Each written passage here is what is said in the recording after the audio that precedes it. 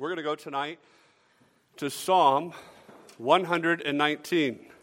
We're going to be in Psalm 119.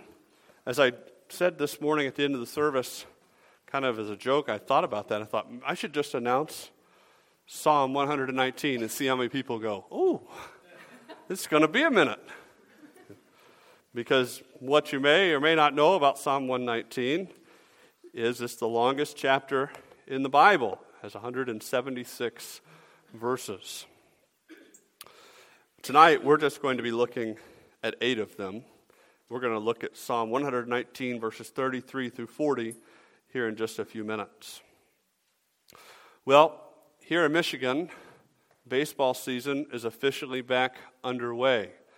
As cold as it may be at times, we have begun practicing. My son and my daughter are playing baseball and t-ball again this year. And I am enjoying the privilege once again this year of coaching my daughter's t-ball team. So for the past 2 weeks, the last 2 Fridays, 7 5- and 6-year-old boys and girls have come out to the t-ball field to join us to receive instruction and teaching that's relevant to the game of baseball that they have signed up to play.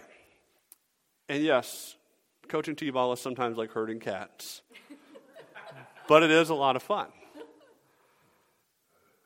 And as I thought about, how we teach those kids every week how to play baseball, how to be good teammates, how to do this and how to do that. There's a lot of life lessons they learn just by coming to play t-ball. There's, you think about the rest of our lives. There's a lot of opportunities in our lives to be taught. There's a lot of places we receive instruction in our lives. Probably many of you, the younger ones here in this room, the first place you think of when you think of learning something is going to school, right? I don't know how much you guys all love to go to school, right? You're just probably dying for Monday morning tomorrow so you can get up early and crack the books open, right? Or perhaps you think about going to work. I mean, many of you, I've talked to you at your work, you have continuing education, you have to go to this and that, learn these different things for your work. Some of you learn things about the arts, or music. Maybe you receive instruction in sports and other things. They all offer us opportunities to broaden our horizons and receive relevant instruction into our lives. But greater than any of these things, we have the Word of God that's given to us to instruct us in the most important pursuit that we have in life, and that's living for God, for His glory in our lives. That's what the Word of God is given to us for. It's given to us to show us who Jesus is. It's given to us to instruct us, to help us to live in a way that brings honor and glory to our Creator, Redeemer, and King. And so tonight, we're going to look at this section in Psalm 119 and with this theme, that we want to ask God to teach me your word. Before we do that, though, I want to introduce you to Psalm 119 and give you some facts and features and some things to hold on to with this psalm. So Psalm 119, I told you, is the longest psalm and it's the longest chapter in the Bible, clocking in at 176 verses. The author of Psalm 119 is unknown. We really don't know who wrote Psalm 119. There's a lot of guesses, there's a lot of suggestions. Maybe, it's even a collection gathered from the things that David wrote throughout his life around this central theme of what we'll look at here in just a second. But we do know, when you go back, now this won't make sense to you in English, when you look at it in your English Bible, but if you go back to the Hebrew, which is recorded, you would find that this entire psalm is an acrostic. So you have here 22 sections of 8 verses apiece, right? That gets you to 176. And each one of those verses in those sections begins with a corresponding letter in the Hebrew alphabet. So it begins at the first 8 verses. All of those verses in Hebrew start with Aleph, which is the first letter in the Hebrew alphabet. And then the second section, all those 8 verses begin with Beth, which is the second letter in the Hebrew alphabet, and so on and so forth. I'm at the end of how many letters of the Hebrew alphabet I can tell you off the top of my head here, okay? But it works all the way through all 22 letters of the Hebrew alphabet, that each verse in that section would begin with that letter. And though these sections of 8 will take on their own focuses, there is a focusing around a main theme for the entire psalm. Okay, so the overarching theme of Psalm 119 is the Word of God, is the Scriptures. Specifically, this psalm praises God's Word as the perfect, practical guide for all of life in the heart of a believer. And though this was written well before the life, death, and resurrection of Jesus Christ, this psalm is obviously written by one and for one who believes in and follows the Lord. So everything you see here that the psalmist writes about, he's writing as one who has a heart to follow God. And though that person lived before Jesus Christ, he still had to have the same faith in God that we have to have in order to enjoy salvation from his sin. And so all of the truths that apply to one who lived in that time apply to the lives of believers here today. And what it does is it promotes a hunger for the things of God in the life of God's followers. That comes up time and again throughout the psalm. And so what we have to understand is if you're a Christian, if you're a disciple, if you're a follower of God, you cannot live without God's Word. If you are a follower of God, you cannot live without God's Word. In a meaningful, relevant, regular way in your life. Unbelievers live consistently without the Word of God. And we see the consequences of that in the world we live in, right? If you want to know what a life lived without the Word of God in it looks like, look around in the world you live in. That's what it looks like. Sadly, there are many Christians who live with the same disregard for the Word of God, and their lives bear the consequences. I've had conversations with people about things like that, about, how do Christians view their Bible? And very sadly, many Christians don't know much about their Bible at all. They read it from time to time, they look at it, they listen to it, but they don't internalize the truths of it. And so what you see in the lives of people is you see stunted spiritual growth, you see constant spiritual struggle, you see spiritual confusion, a mishandling of their problems, a lack of victory over sin, a love for the wrong things in their lives, and more. These are all fruit of the same root, and that is this, that there is a failure to cherish, prize, and embrace God's Word in their lives. Pastor Warren Wiersbe said it this way: the way we treat the Word of God is the way we treat the God of the Word. How you view the Word of God says a lot about how you view the God of the Word. And the circumstances of life may change, the settings of life may change, the methods of our culture may change, and all of that has changed many times over since this psalm was written. But the Word of God has remained constant and sure through all of that. It's the same as it was then.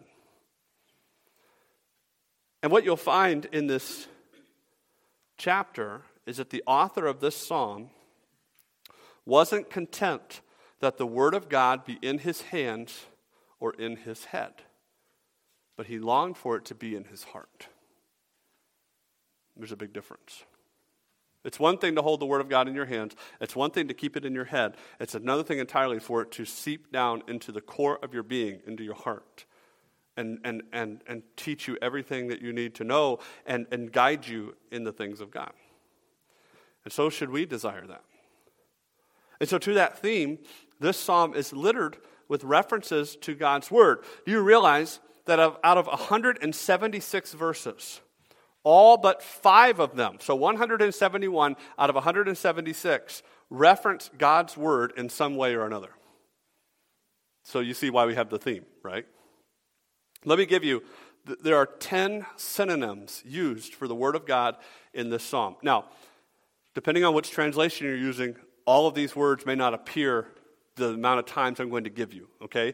Just understand, this all goes back to Hebrew words that are translated in different ways. The word law is used of God's Word in this chapter 25 times. Word, referring to God's Word, occurs 20 times. The word saying occurs 19 times. You see the words commandment or commandments 22 times. The word statutes 21 times. The word judgment or judgments 23 times. Precepts occurs 21 times. Testimony or testimonies occurs 23 times. Way and ways occurs 11 times. And the word path occurs 5 times. So I think this might go without saying, but I'm going to say it anyway. Psalm 119, I would put this on the top 10, top 5, top 3 must-study list for the Christian. If you're looking for something that as a Christian you must study, you should study Psalm 119. You should take time to work through it, to see what it has to say, to break it down, to apply it to your life. The truths espoused here about the Word of God need to sink into our hearts. And so tonight, let's consider just a portion of it. And let me tell you the whole goal of this. Okay, the whole reason for this message tonight and the whole goal of what we want to see here tonight is exactly what we're looking at next weekend. So starting next weekend, next Sunday, we have 4 days of Bible conference, right? We're going to spend 4 days hearing from a special speaker, Brother Andy. We're going to hear 4 times, we're going to come, or 4 different days we're going to come here. He's going to preach 5 different messages about the Word of God. Specifically, we're going to be spending some time, I believe, in 1 John.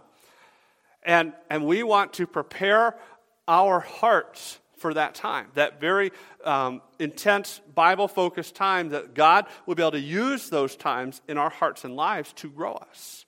That we don't come just because we're having a special speaker, and hey, that sounds fun, sounds different, but that we would be eternally changed by the power of God's Word during that time.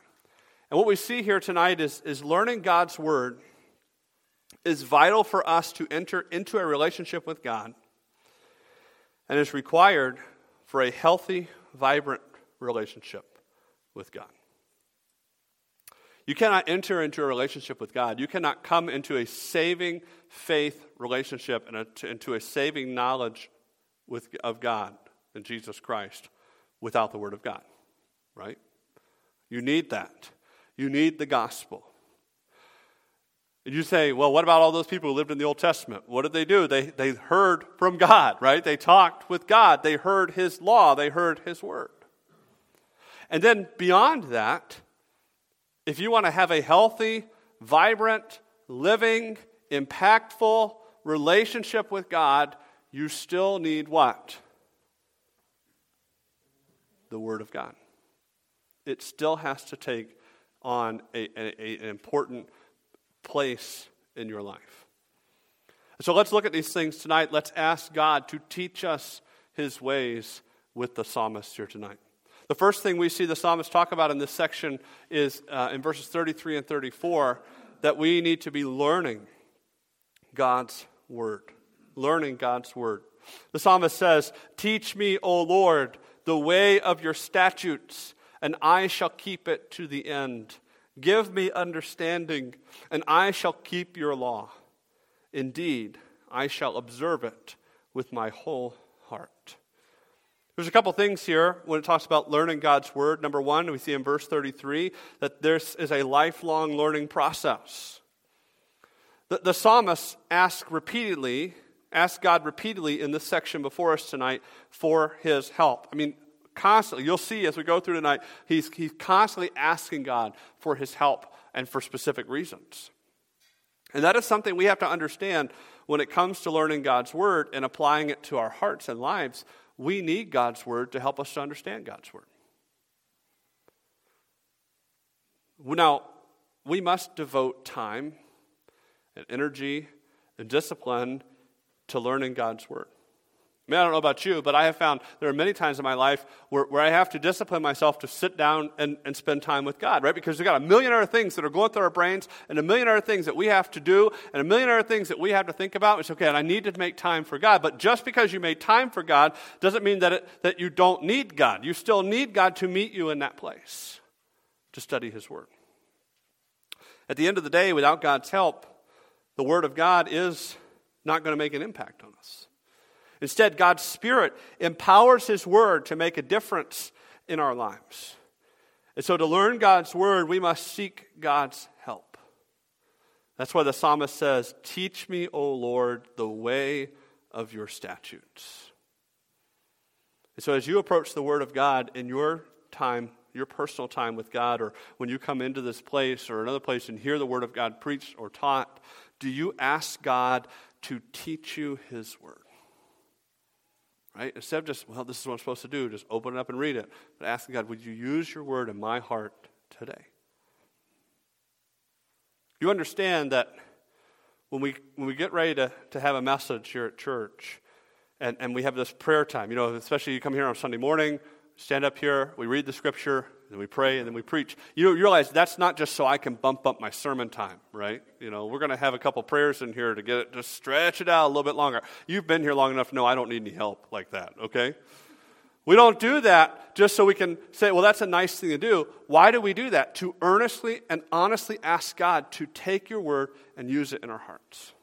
And so I would encourage you that while you're doing that when you prepare to hear the word of God, whether it's just in your personal time, asking God to teach you, or even when you're here at church and someone says, let's pray before the message, that don't just listen to what the person is praying, actually take time and pray along with that person that God would use it in your heart as well, that we would prepare our hearts for that.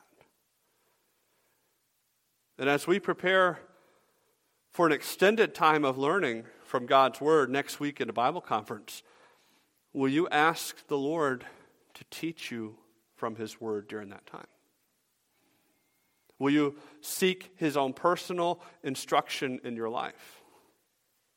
And then realize that not only is this something that God has to do for us, but it's, as we said, it's an ongoing, lifelong pursuit. The psalmist says, teach me the way of your statutes, and I shall keep it to the end. When the psalmist says here, I shall keep it to the end, what he is referring to is the end of his life, at which time the learning and obedience to the things of God ends. Why? Because we pass from this life, if we're a follower of God, right? If we trust in Christ, we pass from this life into eternity, where we're made perfectly in the image of God, right? The time of learning is done. The time of obeying God is over, because now we're made perfectly again. And we will continue to obey God, and we will continue to worship him, but it's a different setting.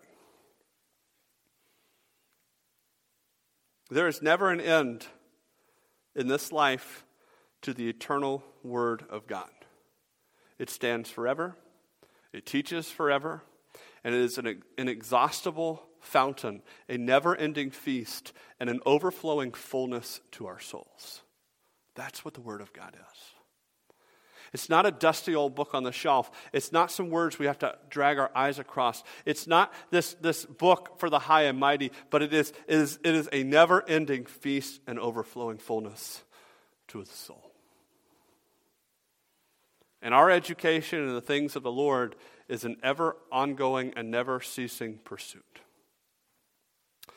So very simply, may we never feel like we have reached the end of our studies of the Word of God. I have known many dear, aged saints.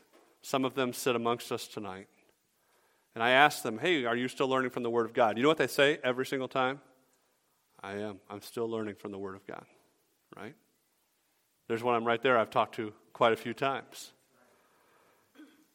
And it doesn't matter how many times we've read or heard a particular passage, the living Word of God still has much work to do in our lives.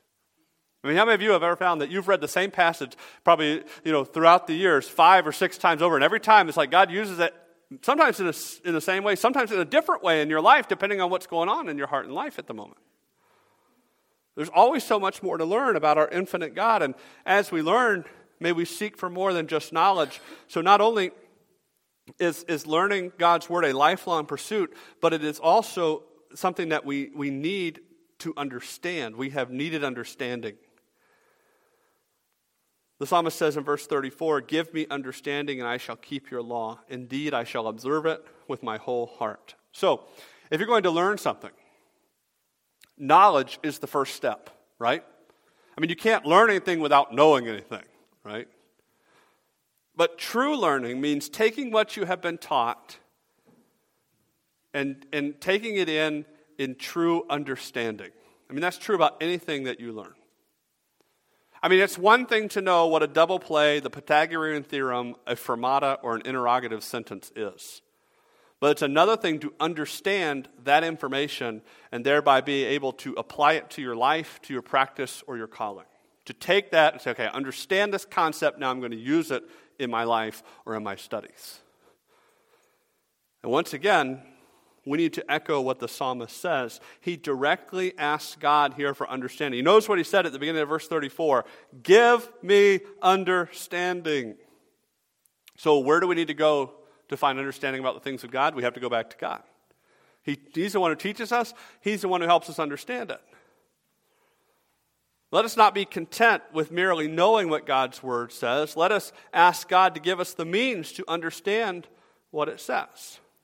And you'll find that understanding results in action. Notice what the psalmist says.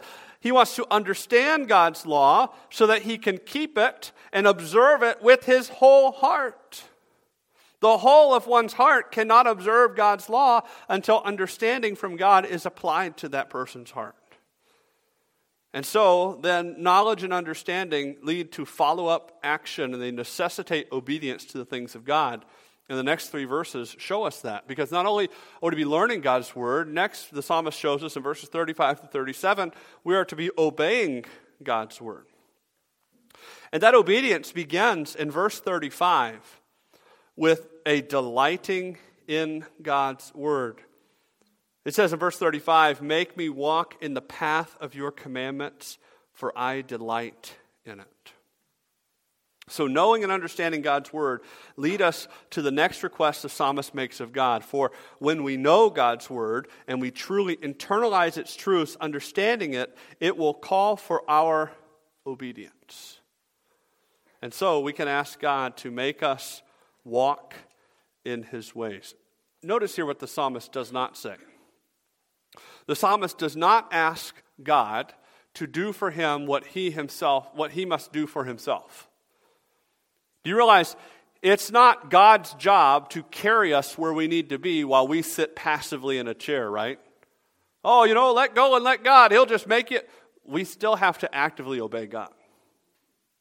He says, make me walk in the path of your commandments. That's an active pursuit.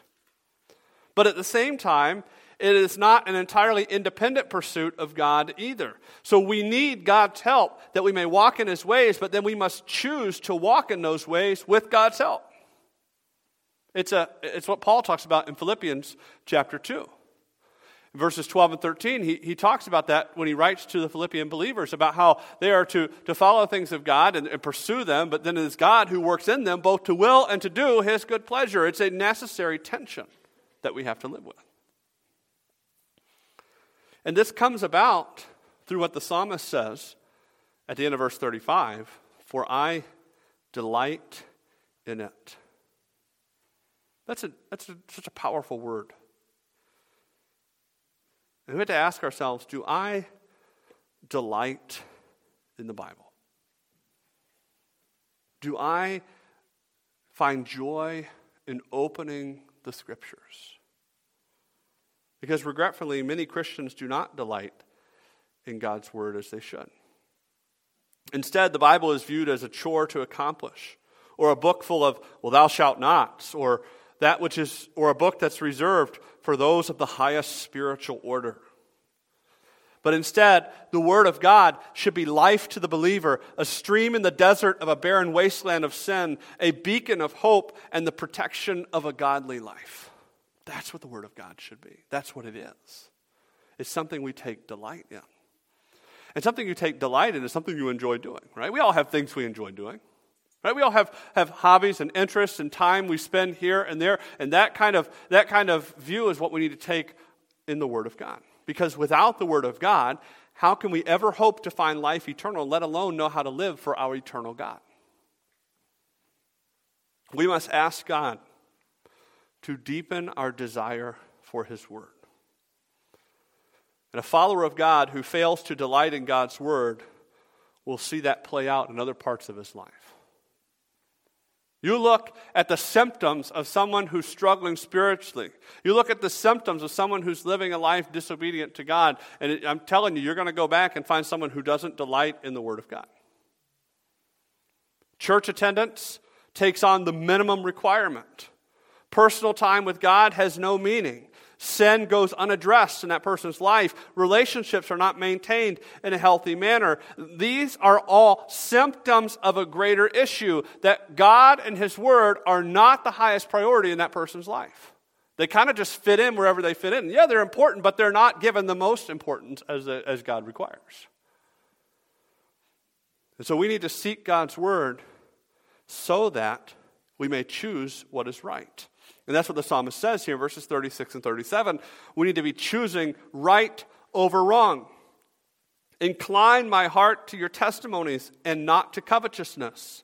Turn away my eyes from looking at worthless things and revive me in your way. So here the psalmist seeks God's help to choose obedience over sin. The mark of godly living, in a word, is obedience. Now, this naturally means that we have to put away wrong in order to do right. And a change of inclinations is what's up first here. The psalmist says, incline my heart to your testimonies. The Word of God does battle against the natural covetousness of sinful men. Do you realize that covetousness is something that invites a lot of other sinful friends to move into your life, right? If you look upon that which you do not have in your life and begin to covet and desire it, then you're going to start down a pathway of other sinful choices in order to get those things. Instead, the psalmist says, incline my heart to your testimonies and not to covetousness. We must desire to obey Him, not our fleshly wants, desires, and tendencies. And understand that in Christ, the old man has been made new. We talk about the old man and the new man throughout the New Testament, right? We talk about those pictures. And understand that in Jesus Christ, the old man isn't just made new, the old man is no more. Old things have passed away. Behold, all things have become new. Now, how many of you have found that if you know Jesus Christ, your Savior, and the old man isn't around anymore, but you still struggle with sin? Okay? I'm glad. Thanks for not letting me be alone on that one tonight. Okay? It makes me feel better.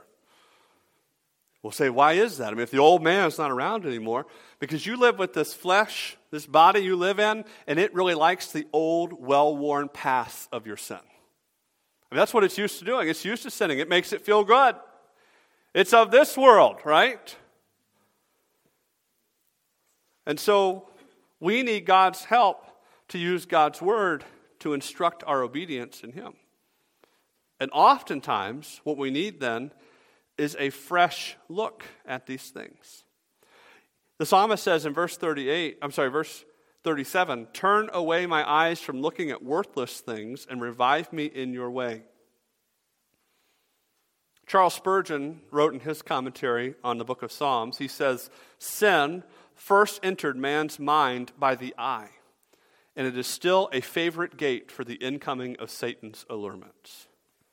You go back to Genesis chapter 3 and you read that, right? What does it say? That Eve looked upon and behold, it was pleasant to the eyes, right? And the things that Satan was tempting her with, that sounds really good. And we have to understand that which we delight in is what we spend time looking at. That's true with anything in our lives. We enjoy that, so we delight in that, so we look upon it. You say, well, I mean, but sin is so ugly. Sin is so, why would I ever understand too that even things that should repulse us like sin do repulse us less and less the more we look at them. You ever found yourself doing something wrong and you knew it was wrong? And you confess it to God, and you're like, I can't believe I'd ever do that. But then you keep falling back into that same habit and that same habit and that same habit. And you're giving in to victory over sin again and again in your life. And it's like, why doesn't this, because you keep spending time looking at it and going back to it, it repulses you less and less when it should repulse us more and more because of who we are in Jesus Christ. So that if we delight in God and His Word, that we will look upon the things of God and the things that please Him. But if we delight in sin and sinful things, our gaze will be drawn to those things. And so we must be careful as believers to not be double-minded. James says a double-minded man is unstable in all his ways.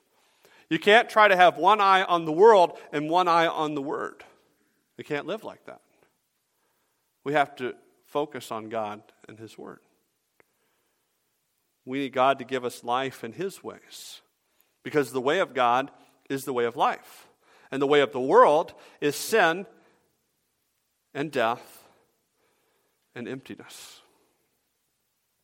And as we learn and understand and then obey God's Word with God's help, we need to seek to internalize these things in our lives. That's the last thing we see tonight in verses 38 through 40, is that not only we need God's help so we may be learning God's Word and obeying God's Word, but then so we can be internalizing God's Word. In verses 38 and 39, we see there is a new purpose given to those who follow God. Establish your word to your servant who is devoted to fearing you. Turn away my reproach which I dread, for your judgments are good. So the psalmist is now committed to following God and fearing Him. We see that phrase used over and over, especially in the Old Testament, the fear of the Lord, the fear of God. The fear of the Lord is the greatest fear because it casts out all other fears in our lives. It is not a dread of Him, hoping He does not strike us down, but it is a reverence for His name, a devotion to His service, and a commitment to His calling in our lives. This is the fear of the Lord. And so, let us then long for the judgments of God and seek His word to be established in our hearts. This is our new purpose as followers of God. And this comes about by seeking Him and devoting our lives wholly to His service. The greatest calling of our lives is to bring honor and glory to God. We've talked about that many times. I've said that phrase or something like it many, many times. And we do this through fearing Him and obeying His commandments. And the reproach that sin brings on our lives is then turned away through our empowered obedience to God. So not only is there a new calling or a new purpose on our lives as we seek to internalize God's word, now we have new longings in our hearts in verse 40. Behold, I long for your precepts. Revive me in your righteousness. New purpose for God is rooted in the new longings that we have for God in salvation. And what are those? Well, instead of longing for sin, we long for His word. Instead of longing for self, we long for Him. These are the results of internalizing the word of God, of getting it from our hands and our heads to our hearts. That's what internalization is, getting it to our hearts. It isn't enough to merely know what the Word of God says. Nor, I would say, we want to stop at just understanding it. We want to live it out. We want to make it a part of who we are. That's what internalization is. It becomes part of our identity. It becomes part of our character. The truth of God's Word then shapes our character and actions, defining us. And it creates then within us a longing for the things of God. Do you long for God's Word? Or do you struggle to notice when it's absent from your life? That'll tell you right there how much you love the Word of God. And God will fill us with longing as we live for Him. Learning God's Word is vital for us to enter into a relationship with God, and is required for a healthy, vibrant relationship with God. So these are the responses that we see here tonight of a heart that longs for God's word. It is a heart that longs to learn, obey, and internalize God's truth. God's word affects the everyday life of a Christian, and God's word captures the attention and heart of a believer on a daily basis. And next week, we have the wonderful opportunity to focus on the word of God as a body of believers. So let our prayer and attitude be the same as the psalmist here. Teach us your word. And may the Lord have the freedom to do his mighty work in our hearts, convicting us of sin, strengthening us in himself, and growing us in his grace.